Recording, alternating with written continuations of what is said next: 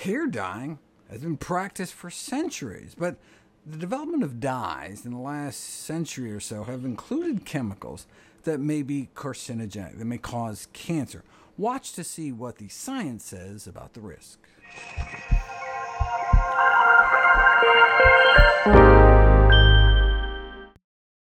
Since there's typically no way to reverse hair color loss, the use of hair colorants is a mainstay of management, a practice documented as far back as 1500 BCE. While gray hair may carry a distinguished look and limit women's subjection to a sexualized gaze, hair color constitutes a multi-billion-dollar market, with up to 60% of men and women in Western countries choosing to use coloring products, many of which to cover gray. For over a century, aromatic amines have been the main chemicals used in commercial permanent oxidative hair dyes. The primary problem with these compounds is that they can be potent contact allergens. Product labels often recommend a small 48-hour test application to the skin before use, but it can take up to a week for a skin allergy to flare up. They also may cause cancer.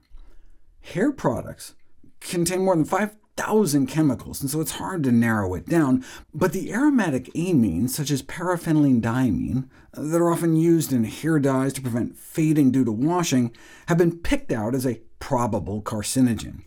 Before industry reformulation in response to mandated cancer warning labels, 9 out of 10 permanent hair dye products were mutagenic, meaning capable of causing DNA mutations. This then appeared to translate into more than 10 times the odds of DNA damage in breast cells obtained from the breast milk of women who had used hair dye in the last 6 months, compared to not using hair dyes at all. But does that translate into more cancer? A meta-analysis of 42 studies found that hairdressers, particularly those who held their jobs 10 or more years, were at significantly higher risk of developing bladder cancer later in life. Hairdressers, beauticians, and barbers may also suffer more lung cancer, voice box cancer, and multiple myeloma. There is some evidence that hairdressers may smoke more, but the researchers took this into account. They conclude that salons should be better ventilated, that gloves should be used, but how much is that going to help the person whose head has been soaked in it? Based on testing for radioactively traced hair dye ingredients in the urine, experiments suggest exposure to hair dye may be several hundredfold higher in hair dye users than the occupational risk to the hairdressers. But thankfully, there does not seem to be an excess risk of bladder cancer among those who just use hair dye personally. Furthermore, major changes took place in the 1980s to make hair dyes safer. In 1979, the U.S. Food and Drug Administration started requiring cancer warning labels on hair dye products, leading the industry to start reformulating to eliminate the most carcinogenic ingredients. A turning point in bladder cancer risk isn't apparent from the data, but this may be a function of the long latency time between exposure and malignancy for bladder cancer, which can be 30 or 40 years. If you look at faster developing cancers such as leukemia or follicular lymphoma, there does seem to be a drop-off in risk after 1980, though a 2019 meta-analysis looking at increased non-Hodgkin's lymphoma risk without consideration of date range concluded exposure to hair colorants should be reduced as much as possible.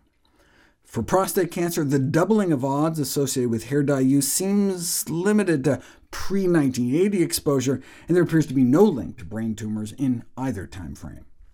As a tragically ironic aside, while the risk associated with hair products may have declined for white men and women, the opposite trend seems to have occurred for certain hair products targeted towards African Americans.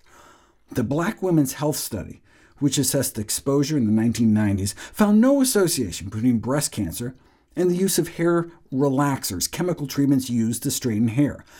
But in the early 2000s, popular straighteners switched from non-carcinogenic compounds like lye to chemical cocktails containing formaldehyde. So now, frequent straightener use is associated with about a 30% higher breast cancer risk.